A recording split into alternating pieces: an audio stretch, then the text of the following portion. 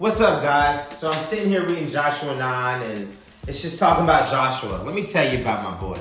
Joshua is something special, something great.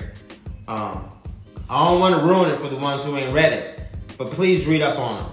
But Joshua's strong, he's courageous, he's obedient. And I love Joshua's obedience. But one thing that I realize is that he was obedient and he didn't question God. But that came to bite him in the butt because he didn't question God. And I say that when it comes to the situations with the Gibeonites. He should have inquired of God who they really were. He just trusted, like, with their word for it, like, all right, cool, yeah, whatever. They came from a long way. I can see the proof in the pudding. I can see their cracked wineskins. I can see their molded bread. I can see their old and grungy clothes. And it's just like, no, bro, they lying to you. But he failed to see the truth in what they were saying because he didn't inquire to God. And that brings me to my question. Are you inquiring to God about the things that are happening in your life, about the next steps that you should be taking? Are you just going with the flow because God has brought you through to this point and you feel like you don't need to inquire to him anymore because you already know? Let me tell you now, you will never fully know what God has planned for you. Nobody in your life, pastors, moms, dads, whoever, will never know God's fully intentional plan of your life but God. And you know how you continue to live out that plan that God has for you? You stay in constant communication with God. I know for me, I failed to do that. I thought I had it all figured out. This was back in 2019. I tried to get sober and I got sober for like 6 months. I was living in God's will and doing what I needed to do. And then I decided to step outside his will and do it on my own. And by me doing that, I relapsed. I failed. I started leaning on people who I thought knew God but did not know God. And I felt like they knew God because I thought that I knew God. But really what I knew was this world, man. I knew what the world told me about God. I didn't take the time to go and see who God was for myself. And I really feel like it's a lot of people out here that are living to what the world says about God. I need you to know me and I need you to hear me now. God has a definite relationship with everybody. And it's different. It's not the same. All the love is the same. All the grace is the same. All the favor is the same. All the mercy is the same. But my relationship with God and your relationship with God are totally two different things. God may talk to you different because I know he talks to me way different than he may do the next man or the next woman. But that doesn't make us any different because we're all children of God. What you have to know is in order for you to see who God is in somebody, you need to see who God is to you.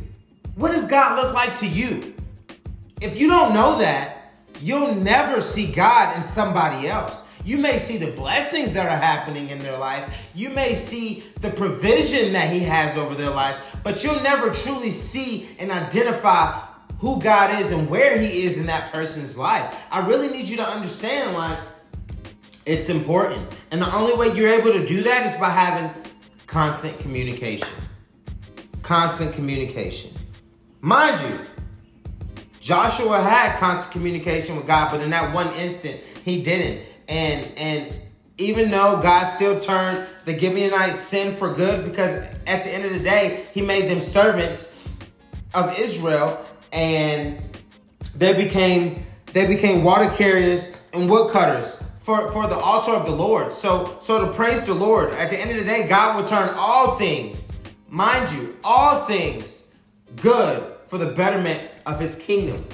God's will is just for us to further his kingdom. That's all he wants us to do. I feel like a lot of us get caught up in it. Hey, if it's God's will for us to do it, we know what God's will is. When are you going to take a step of faith and step out there and do something for God's kingdom? Just because it's not what you thought it may be doesn't mean that it's not what God wants. Woo! I need you to hear me when I say that. A lot of the times we get caught up and mixed up in what the world wants us to do and how the world wants us to pursue God and how the world wants us to please God and the image that the world wants us to give of God. But no, I need you to know that God wants you to do what he's asked you to do. God wants you to give off the image that he wants you to give off. Let me rephrase what I'm saying.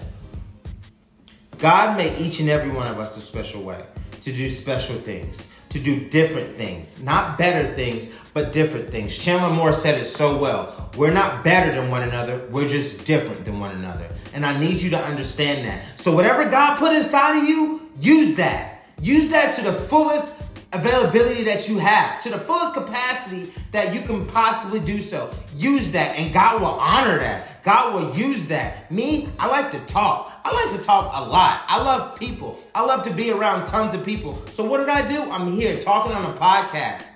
It's nothing but the Holy Spirit that can talk like this, because I ain't coming up with this by myself. I need you to know that. So God is telling me to tell you, use your gifts in a magnificent way. I love y'all, and I want y'all to have a great day.